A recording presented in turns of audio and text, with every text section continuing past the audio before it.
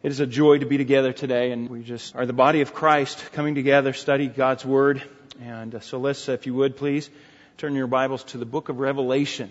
Revelation chapter 2. Revelation chapter 2. We'll move to the next section. We've been moving slowly through this book, just looking at what the Word of God says in this message of Christ to His church. And it's been rich, in my opinion. It's been rich in my own life and heart. I'm just so thankful. It is a blessing that it promises to be. Revelation chapter 2, verse 12. And to the angel of the church in Pergamum write, the one who has the sharp two-edged sword says this, I know where you live, I know where you dwell, where Satan's throne is. And you hold fast my name, and do not deny my faith, even in the days of Antipas, my witness, my faithful one, who was killed among you where Satan dwells. But I have a few things against you, because you have there some who hold to the teaching or hold the teaching of Balaam, and who keep teaching, or who kept teaching Balak to put a stumbling block before the sons of Israel, to eat things sacrificed to idols and to commit acts of immorality. So you also have some who in the same way hold the teaching of the Nicolaitans. Therefore repent, or else I am coming to you quickly, and I will make war against them with the sword of my mouth. He who has an ear, let him hear what the Spirit says to the churches, and to him who overcomes. To him I will give some of the hidden manna, and I will give him a white stone, a new name written on the stone, which no one knows but he who receives it. Let's go to the Lord in prayer. Father, we thank you so much for this precious word. It's so rich, so good, and it's so much deeper than we even imagine. Lord, we tend to just look for the surface and look for the quick understanding or just a shallow understanding. But Lord, every time we dig deep, it just is richer and richer, and it fills our thinking more and more, and it fills our understanding of you in a more real way. And Lord, I pray that would be so today. As we look at this passage, may we just glean things. May we see things that just cause us to, that just draw us to you. It causes us to desire you more, to come closer to you, to live closer to you, to strengthen our faith, and to make this spiritual life that we live a more of a reality in our lives. I thank you for your grace. Lord, without your illuminating Spirit to help us, we would not quite understand this. We might get the surface, but Lord, we would not get the spiritual elements here. And so we pray that you would help us to understand these things. We pray these things in Jesus' name. Amen. Now, we have been working through this book, like I said, and it's Christ is. We're in the section of Revelation that Christ is addressing His church. We saw in the past couple weeks ago, that He's addressing the church at Ephesus, one of the 7 churches, and they had lost their first love. That was the focus that Christ had, and that was the concern that He had for this church. They had lost their first love, and He said they needed to repent. And then He goes to the church at Smyrna. And Smyrna didn't have any major issues, many major concerns, except they were fearful. There was persecution happening there at that time. And he says, I know where you live. I know the persecution that you're going through. And he encourages them. And then today we'll look at this church at Pergamum. And he says, I have a few things against you. And it becomes a little bit more serious and a little bit more sobering tone. That's what you'll see. And this church has gone beyond just losing their first love. They've begun to flirt with the world. They begin to think like the world, become worldly. You say, well, what does that mean? We kind of use that term worldly quite a bit, and you say, what does that mean? And we think of that it's something outside of us, something outside these four walls is worldliness, and we don't want to be corrupted with worldliness. I want you to understand this, and we need a little bit of an understanding of worldliness to understand this passage. So turn over to 1 John. 1 John chapter 2, just quickly, just a brief explanation of worldliness. And it really could be summed up with what John says in 1 John chapter 2 and verse 15. He says, "Do not love the world, nor anything in the world." So we don't love the world or anything in the world. Well, what does that mean? If we love the world, the love of the Father is not in us. It's clear. It's one of the tests that John puts us through to evaluate our own life, to see if we are Christians or not. For all that is in the world, now he's going to kind of define or help us to understand this world, worldliness. All that is in the world, the lust of the flesh, the lust of the eye, and the boastful pride of life is not from the Father, but is from the world. And the world is passing away, and also its lust. But the one who does the will of the Father, or the will of God, lives forever. And he helps us to understand a little bit more what it is to be worldly. And the first thing you kind of notice is it is not out there. It's inside us. It's our lust. He mentions lust a couple times. It's our desires. He says it's the lust of the flesh. The lust of the flesh. That's our base desires, our inhibitions that are just are grown toward the flesh, of giving into the flesh, like overeating or laziness or sexual desires. Just feeding the flesh, and we tend to want to give in to that. Or the lust of the eye. That's kind of outside. That's what we see, and we gravitate toward that. That's for men. That's pornography. That's jealousy. That's covetousness. There's an allure there, even inside us. And then there's the boastful pride of life. I want to have all that stuff, and I want to look good doing it. I want to look good while I'm enjoying it. And it's that elevation of self. That's lifting up of self. That's just a pride. I want the attention of everyone else. I like that. We find that worldliness is in us. We have to battle that. There's always that temptation. And what makes it worse is Satan is in control of this world. He is the one that controls or he influences the thinking of this world. And he does so by lies. He introduces lies. He redefines the world around us so we don't think biblically. We don't think in light of God. We think with different priorities, different value systems. And he introduces this system of thought to the world. And the worldliness essentially is a system of thought, if you will, that pulls us. And that's why it works so well. That's why Satan can lead us about so well, is because this base desire, these base desires that we have within us, this sinful flesh that we have, and our flesh is enslaved to sin, there's this appeal to us. It appeals to our base nature, this flesh. And so Satan is just easily just leads us along. And without thought, then we just buy into what he is selling. Now, in Romans chapter 12, Paul reminds us that we are not to be conformed to this world, but be what? Transformed. By what? By the renewing of our mind. We think differently than the world. Now that's worldliness. We battle this inside. Now we have to overcome that by thinking through this thing. We have to think the Christian life in light of God. That God is there. In God's Word. God's Word. Now, with that being said, I want us to do a couple of things. Just a quick overview of this passage, and then we'll focus on Christ's concern.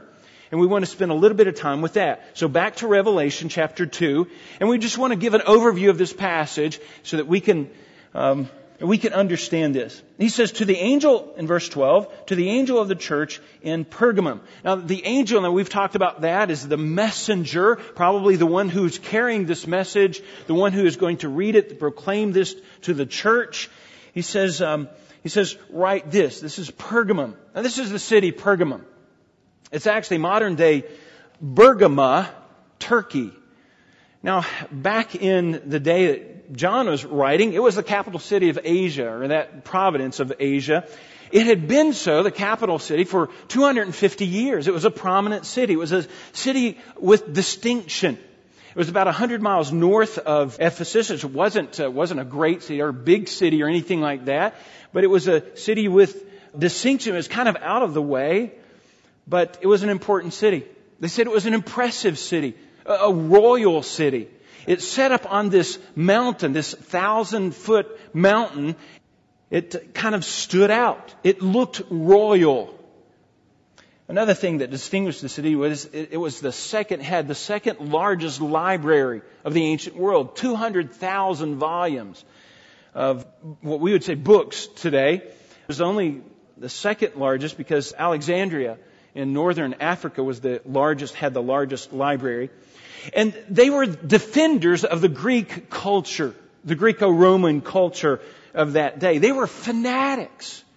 They were fanatical for Rome. They were the first ones to build a temple for Roman worship or for emperor worship, to worship Caesar, to worship the emperors. And they did that during Christ's lifetime, actually.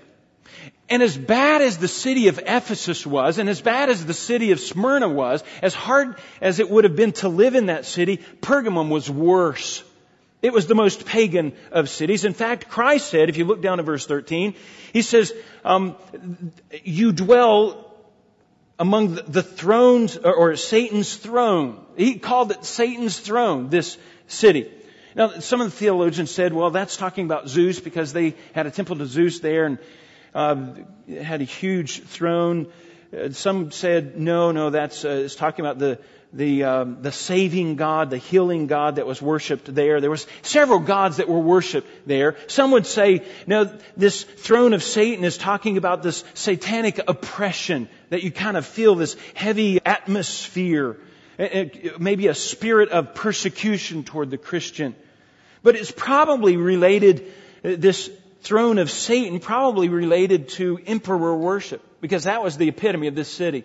They worshipped the emperor, any emperor at the time. But it was really more than that. It was not just the emperor. It was almost a worship of Rome and the Roman culture. Now we can understand that. We love America. You can take loving America a little too far. But we still love America. We still love America. We recognize America has problems, but we still love America. They would not recognize that there was any problems. And there would be worship here. This was worship. And there's a distinction. There's a distinction. And one of the commentators said this, help us to understand this a little bit better. He said Caesar worship was the most intense here in Pergamum. And he said, in other cities, the Christian might be in danger only one day of year when they had to take a pinch of incense, and burn it to worship the emperor. But he says in Pergamum, however, the Christians were in danger every day of the year, he said, for the same reason, because they worshiped the emperor every day of the year. They were fanatical toward Rome, Greek culture, all of the Roman gods. There were so many temples there, the Greek gods. And it was very heavily involved in worshiping the emperor and Rome. So it was a royal city. They did everything by the book according to that Greco-Roman culture. A city of distinction, probably an educated city with all of the volumes there.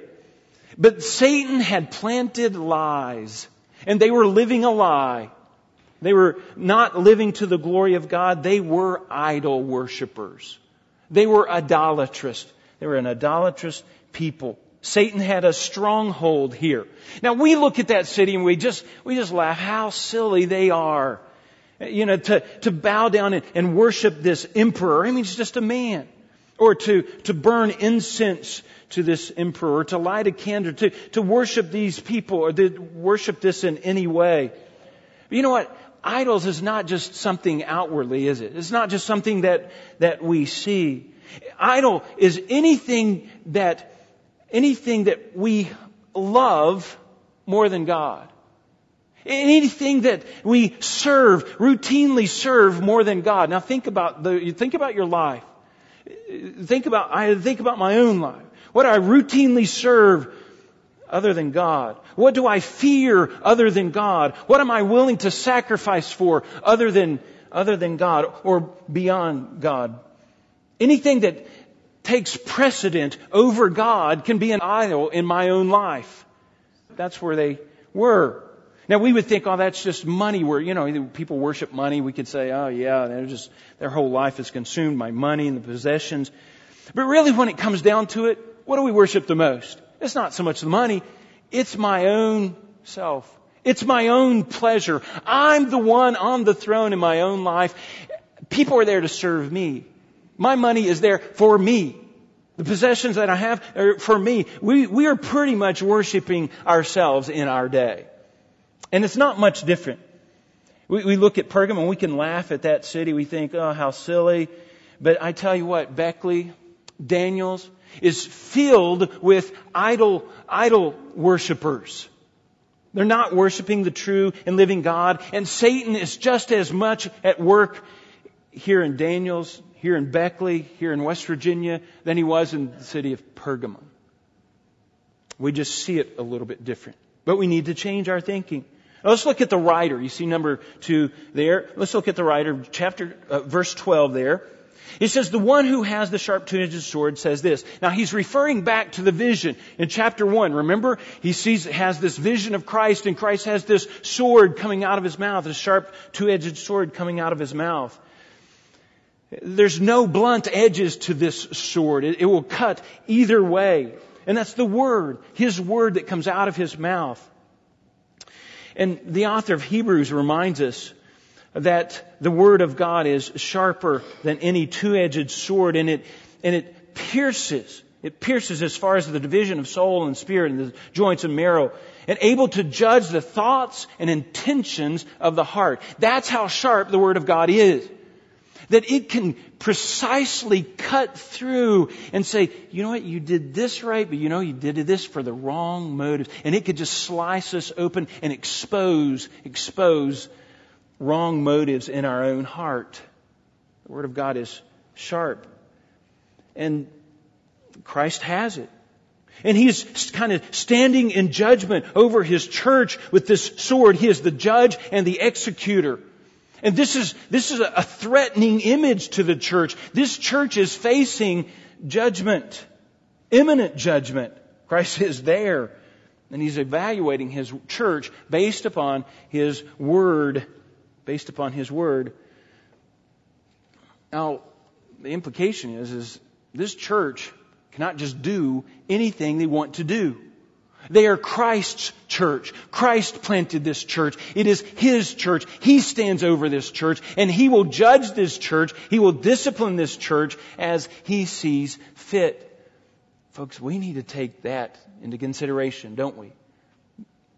Christ is the one who evaluates His church. Christ will discipline His church. Something to keep in mind for us. Number 3, let's look at the encouragement. Now Christ is getting ready to judge, but He points out some things they have right.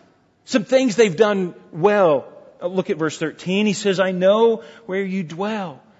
He says, I understand.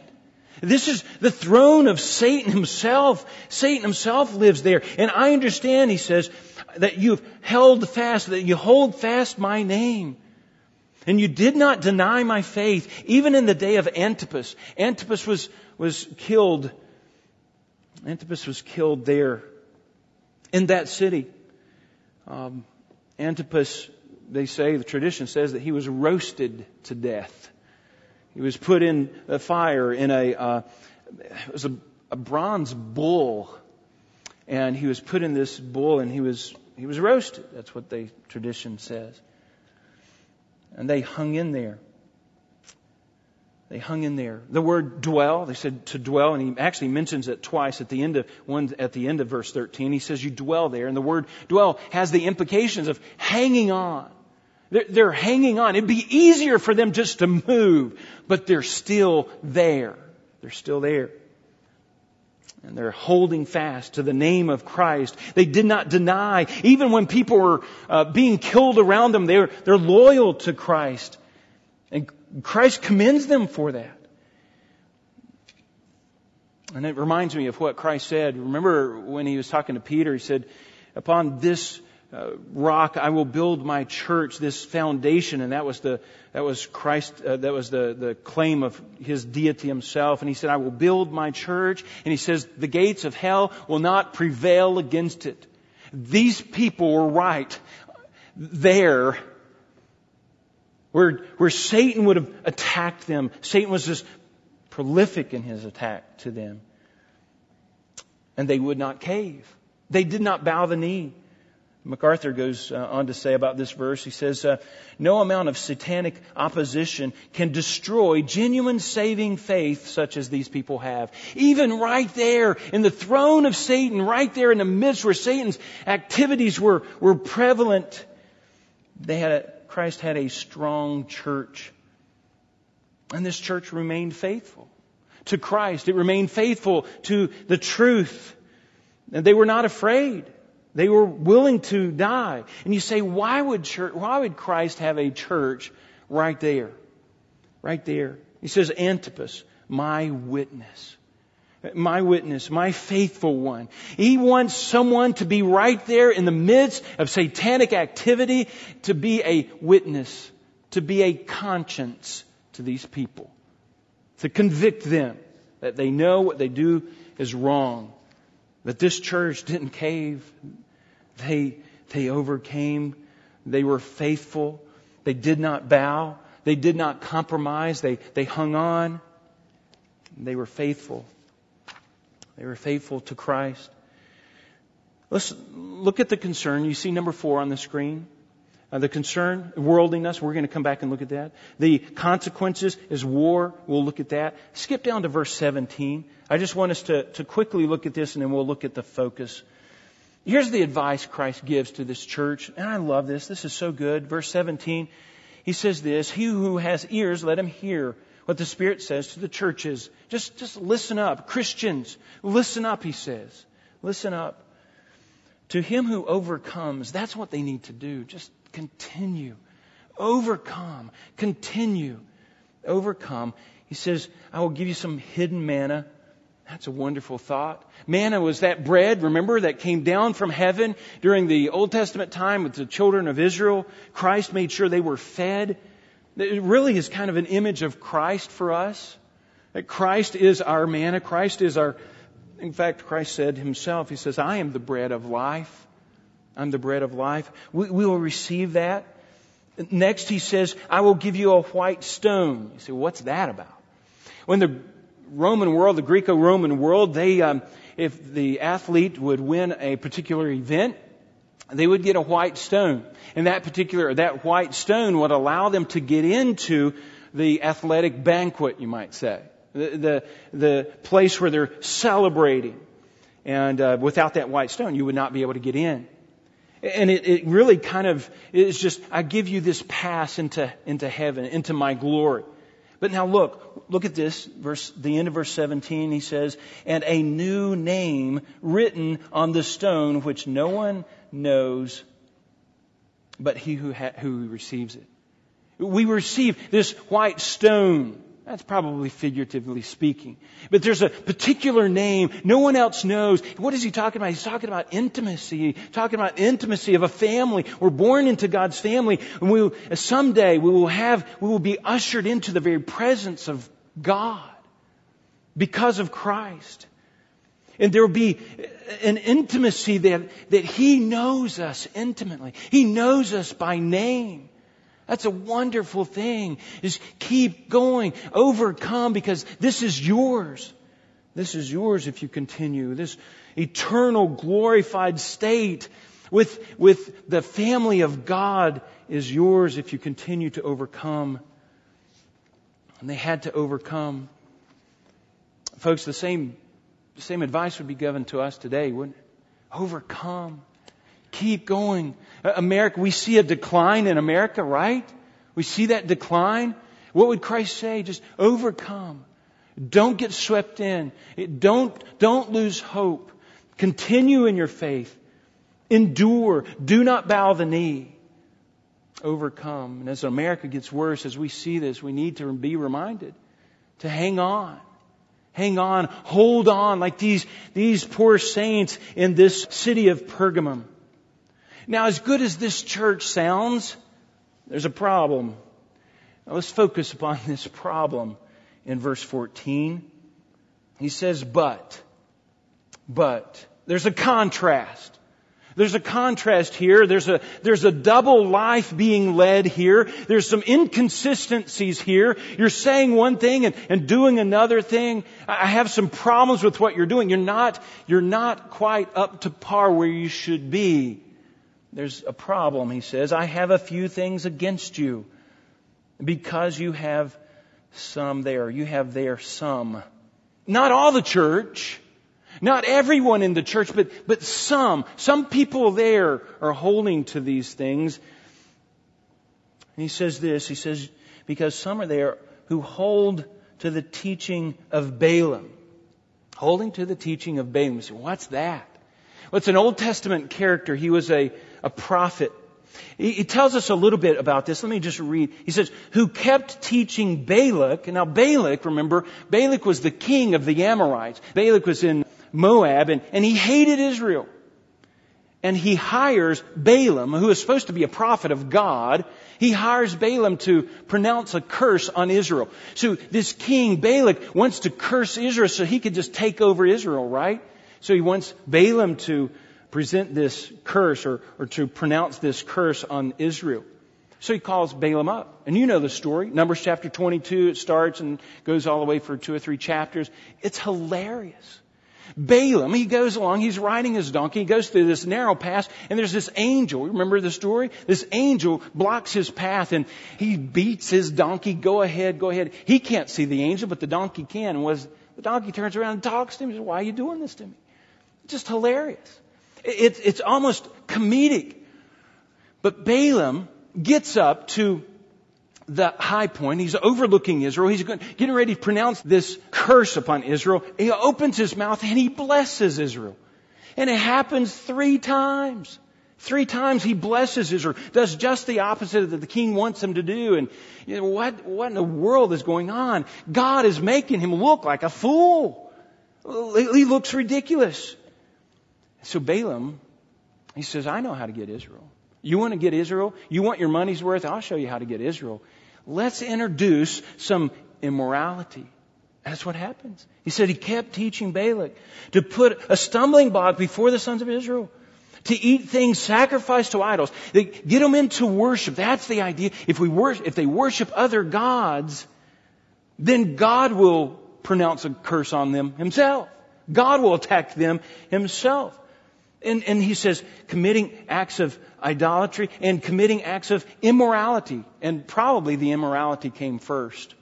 And he lured them. And that's exactly what happened. They presented, king of Balak. He kind of introduces all these women. And God put a plague on Israel because of this. Because many men in Israel fell to this teaching, fell to this trap. You can't beat them the front way. You can't attack them front way. Let's go around the back way. And they fell for this. And God wound up killing 24,000 Israelites, lost their life because of this. Because of this because of this sneaky attack by Balaam. What's the teaching of Balaam? The teaching of Balaam essentially is compromise. You can't attack them from the front. Let's go around the back door. Let's sneak in. Let's just subtly do it. The back door. Not only that, so you have the teaching of Balaam. Look at verse 15. So you also have some who in the same way hold to the teaching of the Nicolaitans. What are the Nicolaitans? The Nicolaitans, tradition says, we don't know a whole lot, but tradition says that this teaching of the Nicolaitans came from Nicholas. And if you look up Nicholas in Acts chapter 6, they say Nicholas was one of those early disciples. Remember the elders said, we're being too taxed here. We need some help. So they brought in some help in Acts chapter 6. One of those men, the 7 men that they voted in to do this, was named Nicholas. Well, Nicholas, they say, and this is again tradition, he puts together a well-defined, thought-out philosophy of essentially pleasing self, of making self happy. And he somehow combined theology in an accurate understanding of God and of Christ, but also immorality and justifyingly so. And he was pretty smart. He had this philosophy, and he began to teach this. How to make myself happy. I can be a Christian and be happy too, and the two come together, and I can serve myself and serve God. And so you have the philosophy of the Nicolaitans, this combination. But there's another problem with Israel that's kind of unspoken here. And it was the sum that was the problem, right? There was some there that held to the teaching of the Nicolaitans, some that held to the teaching of Balaam. But the rest of the church allowed that to happen. They were not confronted. This teaching was allowed to stay in the church. And it was a problem. The church did not do excommunication or church discipline. They tolerated this sinful teaching in the church. And that was a problem. And Christ said, actually he said in the previous session, if you remember last week or 2 weeks ago, he said, you hate the Nicolaitans like I hate them. Christ hated the Nicolaitans. Why? Because they were teaching ways to justify immorality, justify our sinfulness. Now therein lies the problem. Therein lies the problem. They had a right theology. They could sign off on the right doctrinal statement, but when it came down to Christian living, that's up to us. And they kind of justified their sinful lifestyle. And man is good at that. We're all good at that. We can rationalize about everything. We can justify about any action. People do what they want to do. They just rationalize. They get their mind convinced that this is the right thing to do. Now the thing is that the world has this kind of philosophy. They rationalize what they do. They rationalize what they want to do. And it's just worldly. It's a worldly philosophy. It's a worldly philosophy that had distorted their view of holiness. Now they can hold to God, hold to the right theology, but just their holiness was in question. It distorted their self-restraint. It distorted their purity, their holiness. And they began to slip into immorality. Now listen, that was the same thing that happened with Israel, with Balak. Let's just slip in a little bit of immorality. Let's just slip in some teaching. Well, God is gracious. You can do whatever you want to. God is gracious. He's a gracious God, right? Yeah. He's a gracious. Oh, yeah. Then we just begin to think like that. And it's a way of thinking. It's a way of justifying. It's a way of compromising. First of all, the flesh. And then it just leads to idolatry. Is essentially what it is. Now, I remember back, we were talking about this the other night.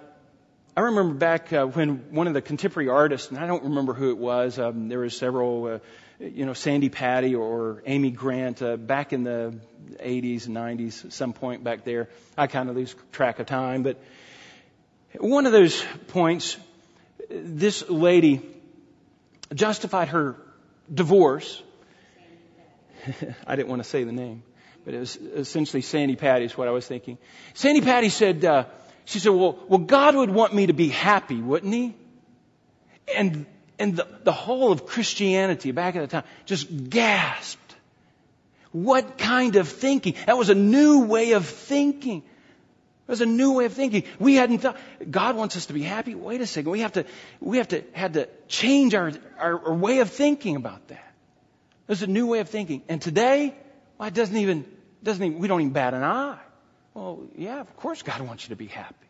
God wants you to be rich. This prosperity gospel. He wants the best for you, right? He allows His church to suffer. I mean, this is just one example right here. He allows this church. He allows things that talk what Tim taught us today. He wants His will to be done. The goal of our life is not for my own happiness, for my own pleasure. The goal of my life is to please God in whatever He wants for me. It's not my own pleasure. And it should shock us to hear Christians in their thinking justifying their own sinfulness by saying, oh, well, God wants my happiness. There's a whole philosophy behind that, isn't there? It's a whole way of thinking. So what do? Let's go back to what we said earlier. Do not be conformed to this world, but be what? Transformed by the renewing of your mind. Christians renew our mind. We have a different way of thinking about life, different way of viewing the world, viewing things. Now let me try to illustrate this. I'm sure these are bad illustrations. The other day, or this week, I saw a little video clip on Facebook, and it seems to be where I get all of my illustrations. It isn't just Facebook. But in this video clip, you have these two little cub bears and this mama bear, and they're playing in the water. They're playing in this lake, and it was on the beach. And there were people around, people in the boats, people just on one side, the other side. There were people all around, and these bears are just playing there. And the video camera was on these bears, and they were saying, "Oh, how cute! Oh, how cuddly!" They give each other hugs, and and the mommy's just taking good care, and all this, and it kind of appeals to you. You just want to give up. Oh, come on, little bear! I want to give you a little hug. Now that's our cuddly flesh kind of thing, right? But our mind kicks in. Now, nobody was doing that in the video. Their mind kicks in and say, no, that's an animal. That's a wild animal. Wild animals are unpredictable. They have teeth. They have claws. They're much stronger than you think they are. And our mind kicks in and says, no, danger. Don't go rushing up and hugging these bears. They're not little teddy bears, right? Our emotions kind of kick in, and our flesh kind of kicks in, and our mind kind of takes over. Whoa, wait a second. When we were at, this is another illustration, but when we pulled into Yellowstone National Park, our kids have just been in the car all day.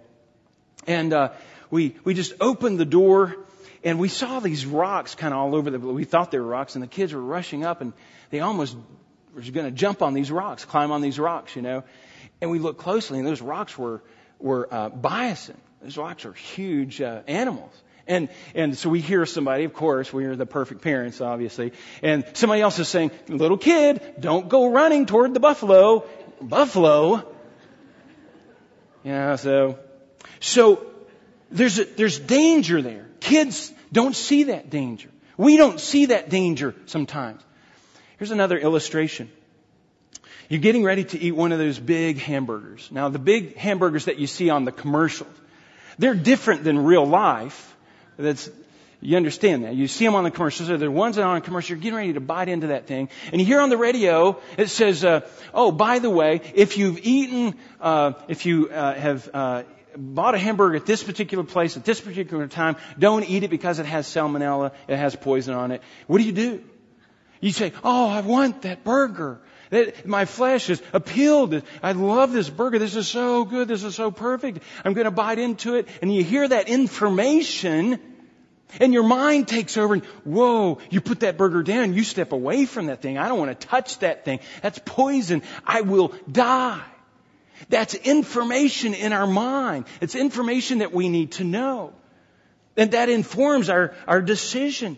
Folks, we need to see the world the same way. We need to see sin and say, whoa, no, I don't even want to flirt with that stuff. Now, my flesh wants that. But my mind takes over. It's been informed. It's been renewed by the Word of God. And my mind takes over and says, danger, danger, danger. So we don't even flirt with it. There's an appeal, definitely. But we don't flirt with it. And that was what was happening. Flirting with the world. kind of justifying their behavior. Oh, it's okay. God is gracious. He is a good God. He is a loving God. And justifying behavior. That's the sin. That's the crux of the matter. That's the concern. And Christ said, I have this against you. Your theology is great. Your thinking is great. You're willing to die for me. But you're flirting with the world. There's a danger here. And look at the consequences. And we'll just wrap this up very quickly.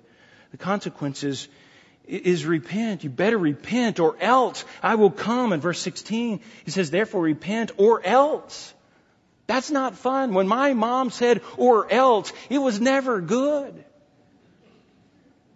Or else I am coming to you quickly.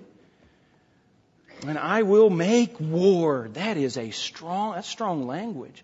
You'll make war against your own church, Christ? Yeah. I will discipline my church. Now, he changes there. He says, I will come to you and I will make war against them. They're actually one and the same. The church was allowing the teaching to go on, so the church was essentially guilty as well. And he said, I will make war with you and with them. There's going to be punishment dished out. And it's going to be with the Word.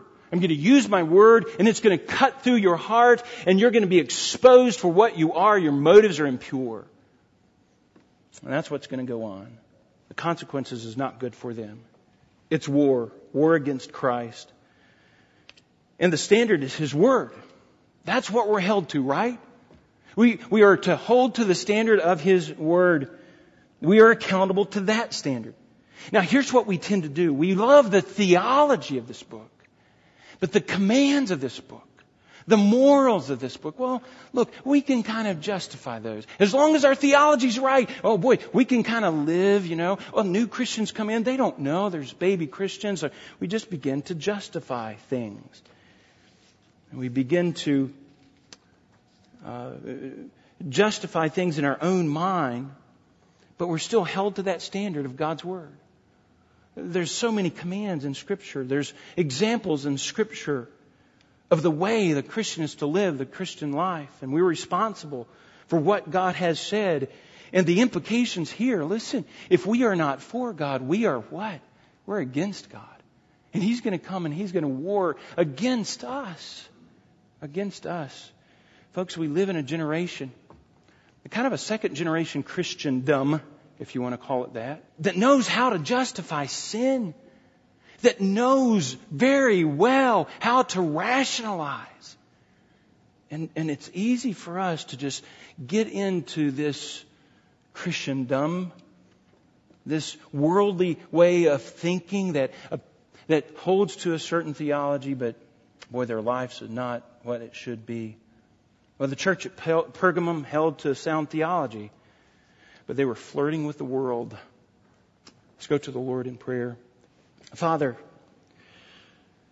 I thank You for Your Word, for the danger signs that we see, for the correction that it makes in our thinking, because it shows us the way things really are. And you're just pointing these things out for our good, for Your glory and for our good. And Lord, we thank You for that. It is a good thing that You would reprimand us. It's a good thing to fall under Your judgment and to be told to repent or else. We thank You for that lovingly, fatherly advice, that fatherly hand that You have on Your church. Lord, may we take heed. Lord, may we overcome. May we overcome. Help us to not bow the knee. But Lord, help us to please You with our lives, as well as with our theology, but with our lives particularly. Help us to not get down that slippery slope into idolatry. And we pray these things in Jesus' name. Amen. I'm going to ask you to stand. If we can help you, we would love to be able to do that. I'm available really throughout the week, and our elders are so good about doing that as well. And if we can help you, please look us up. Please talk to us. Pray with you. obviously, if these are new things to you, if this is something that you need help with, you have not really even thought about, and Christ is not a part of your life, that's the first stop. That's the first place to start. And for the rest of us, let's be careful with my own life as well. Let's be careful about that slippery slope of justifying our behavior. Father, we thank you that you are a gracious God, but Lord, you are a God who judges, a God who is firm with His church. Lord, we thank you for both attributes, and we pray these things in Jesus' name. Amen.